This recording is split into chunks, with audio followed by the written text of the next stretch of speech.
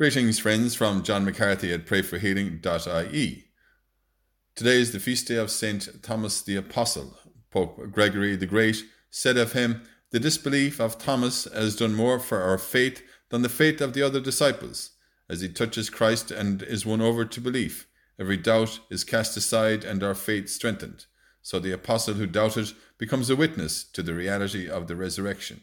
In today's Mass reading from the Gospel of John, we hear, "The doors were closed, but Jesus came in and stood among them. 'Peace be with you,' he said. Then he spoke to Thomas. 'Put your finger here.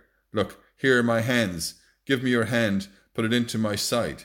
Doubt no longer, but believe.' Thomas replied, 'My Lord and my God.'" My Lord and my God, we doubt. Give us the grace of belief.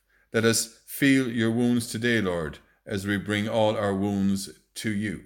And again, we remember your words, doubt no longer, but believe. Give us the grace to believe in the resurrection as we pray together and say for one another, "Hail Mary, full of grace, the Lord is with thee. Blessed art thou among women, and blessed is the fruit of thy womb, Jesus.